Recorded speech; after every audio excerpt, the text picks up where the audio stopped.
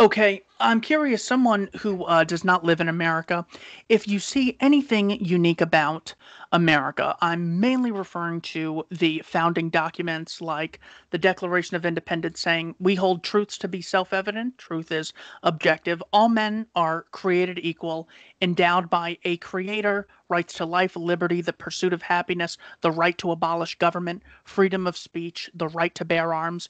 Do you see these as, really unique things that were really good ideas for the 1770s?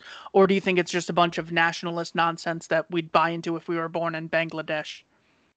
No, no, it's those are very unique features, and that's the reason I have a flag of America in the back of my studio. It's not that I'm American, it's that I totally identify with this culture of thinking that America is exceptional. And I think the things you listed, there's some meaningless in there, like everyone created equal. I think it's being misinterpreted by the left in modern times. But certainly, this idea of the First Amendment, free speech, and the Second Amendment, freedom to bear arms. Those are the unique aspects of America that are not quite reproduced anywhere else, although you will have people arguing that there are equivalents, but the reality is the way they are framed in America and the way they are applied by the Supreme Court are quite unique. And yes, they are the ingredients of success of America, but America has also left some holes in its armors, and these holes are currently being exploited by the rise of leftism. And the thing is, although you have guaranteed these liberties, all of the liberties you have forgotten about are all the liberties that are now subject to the overtake of communists. So parental liberty wasn't mentioned in the Constitution, and it causes big problems in family courts and CPS services and in hospitals. Uh, Medical liberty, not mentioned in the Constitution. And now what do we have? A rise of forced vaccination, or at least highly socially pressured vaccination. So although the Fourth Amendment is typically recognized as limiting the state's ability to do it, still there are some rises. And also the third liberty that wasn't protected is size of government, just overall. And so you have a government that's growing. It's not involving, it's not impeding on your liberty to speak, but it's taking up on every other aspect of your life. And so these three things are things that I would add to the American Constitution to make it quite almost perfect. No, there is something deeply unique and valuable in those words and those documents, and I can say that as a Swede. You know, the people who started the classical liberal revolution, the free market revolution in Sweden 150 years ago, they always talked about the American founders and what an inspiration they were to them, how you can start a country anew based on ideas, not on Blut und Boden or an ethnicity or a religion, but based on freedom and individual ownership to yourself.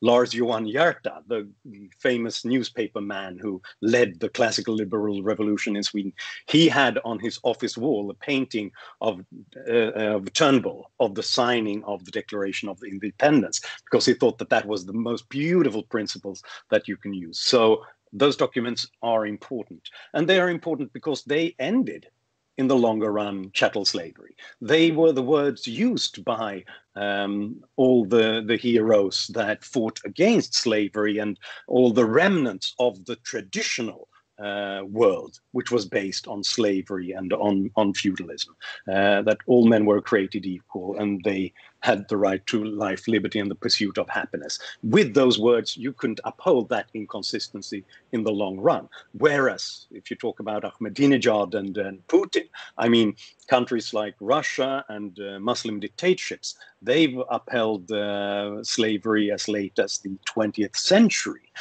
So they don't have that much to brag about.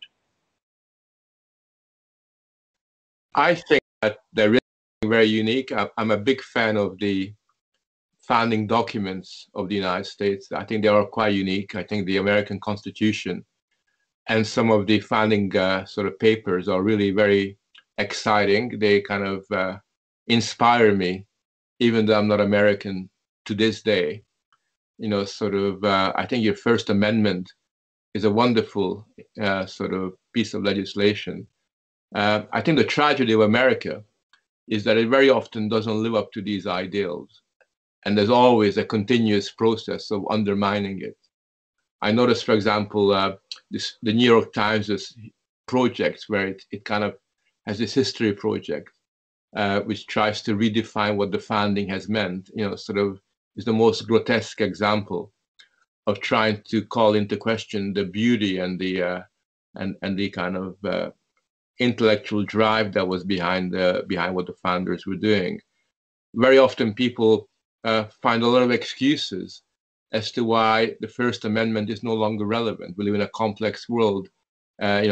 Free speech is not something that we can allow without some kind of restraint. I think in America, especially in universities, people spend far more energy and devote far more of their resources to limiting free speech rather than to expand it, to make it more. So I think that seems to me to be a really, really important problem. And it seems to me that you got this incredible document, this incredible kind of political contribution, the whole founding process, which has never happened anywhere in the world. I mean, there's nothing like it anywhere in the world. And a lot of Americans, particularly in academia, are committed to undermining it, to corroding its kind of radical revolutionary impact. And I think that to me is a really big tragedy. And the very fact that it's happening so fast in America actually means that the very soul of America, its kind of historical soul, is being threatened by it.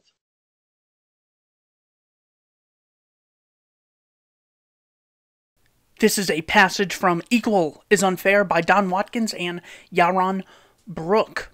I was not lucky enough to be born an American citizen. I became an American citizen by choice. I immigrated to this country. I was born and raised in Israel. I served in the Israeli military, where I met my wife of 27 years, and when we got married, after we had fought for our country, we sat down and said, you only live once, and we want to make the most of our lives.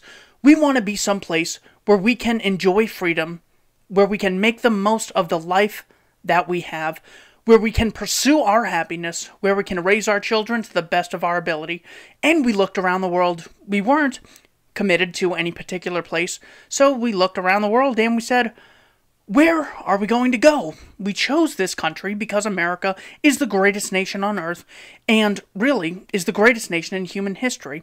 Of all the questions Yaron considered before he made his decision, one that never came up was how much economic inequality there was in America. Like millions before him, Yaron came to America seeking to make a better life for himself and his family. He wanted to experience the American dream, in which he would be free to set his own course and rise as far as his ability and ambition would take him. Would that put him in the top 1% or the bottom 10% of income earners in America? It never would have occurred to him to ask. And if someone had asked him, his answer would have been, who cares? Yaron is not unique in this regard. Polls consistently show that inequality is very low on Americans' list of concerns. Even people who live in rural Michigan and struggle to make their mortgage payments apparently don't care that hundreds of miles away in New York a handful of hedge fund managers fly on private jets and dine at Nobu. What we do care deeply about is the opportunity to make a better life for ourselves. And we are more likely to celebrate the fact that this allows some people to succeed beyond their wildest dreams than lose sleep over it.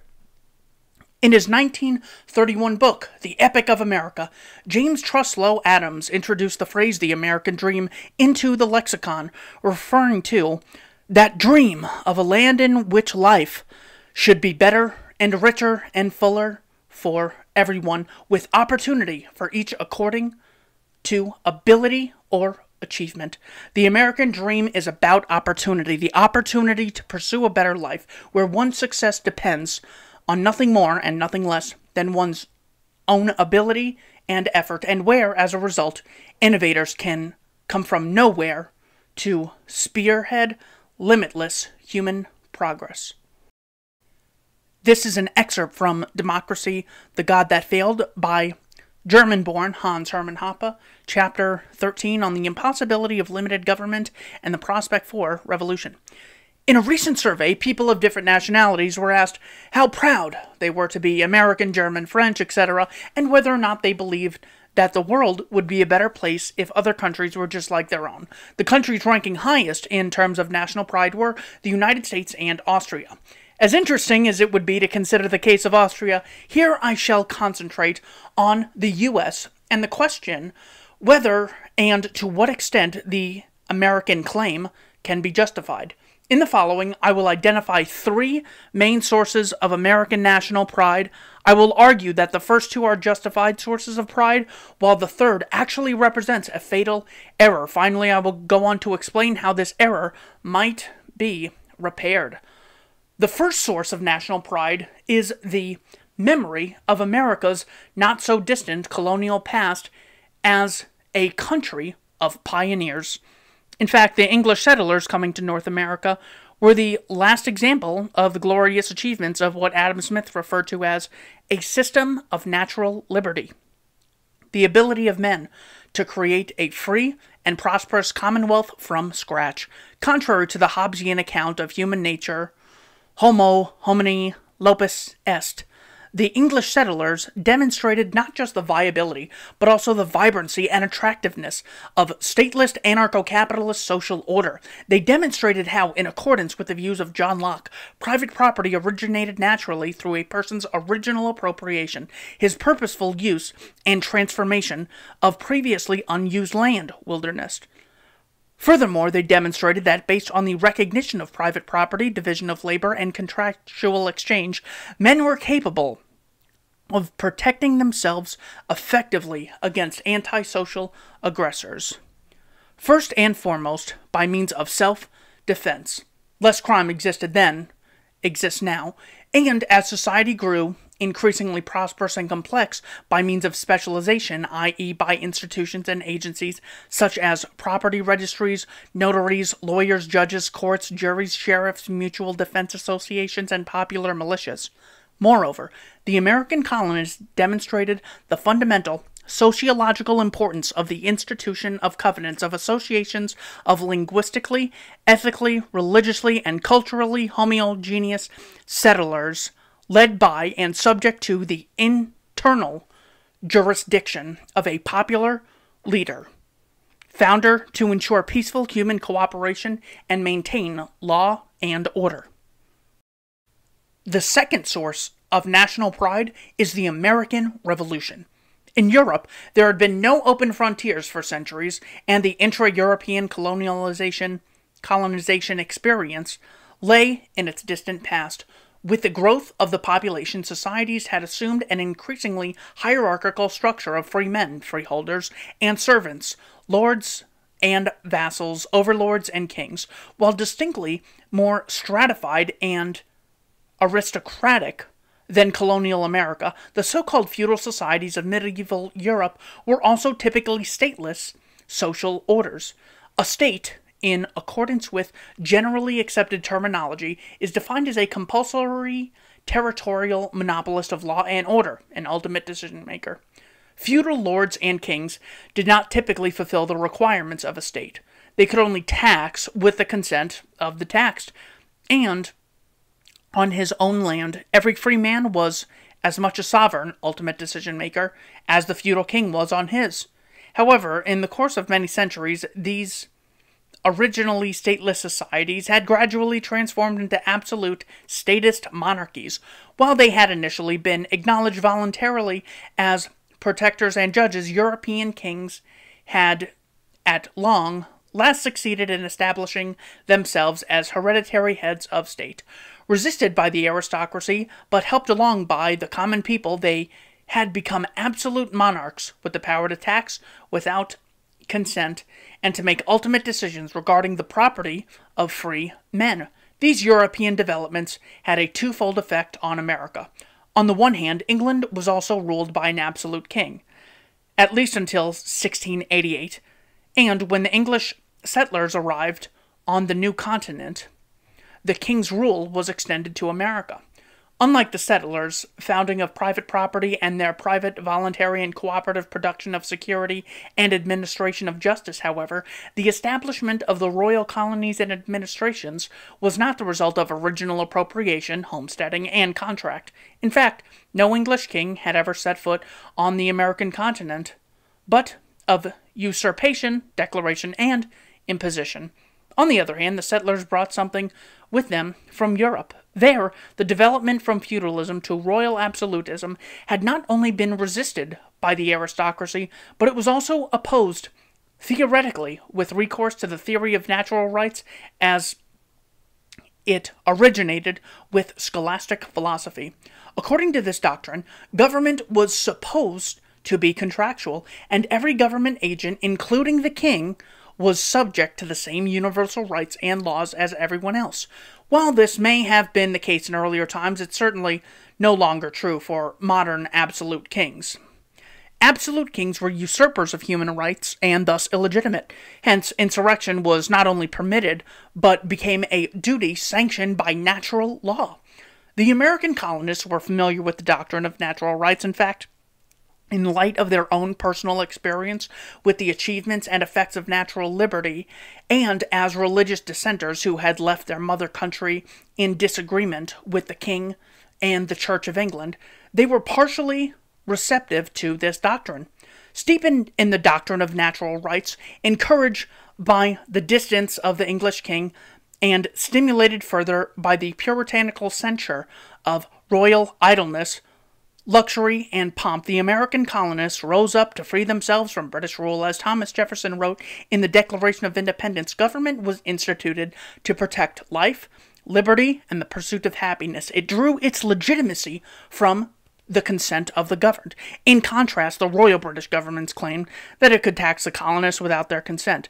If a government failed to do what it was designed to do, Jefferson declared, it is the right of the people to alter or abolish it, and to institute a new government, laying its foundation on such principles and organizing its powers in such form as to them shall seem most likely to affect their safety and happiness.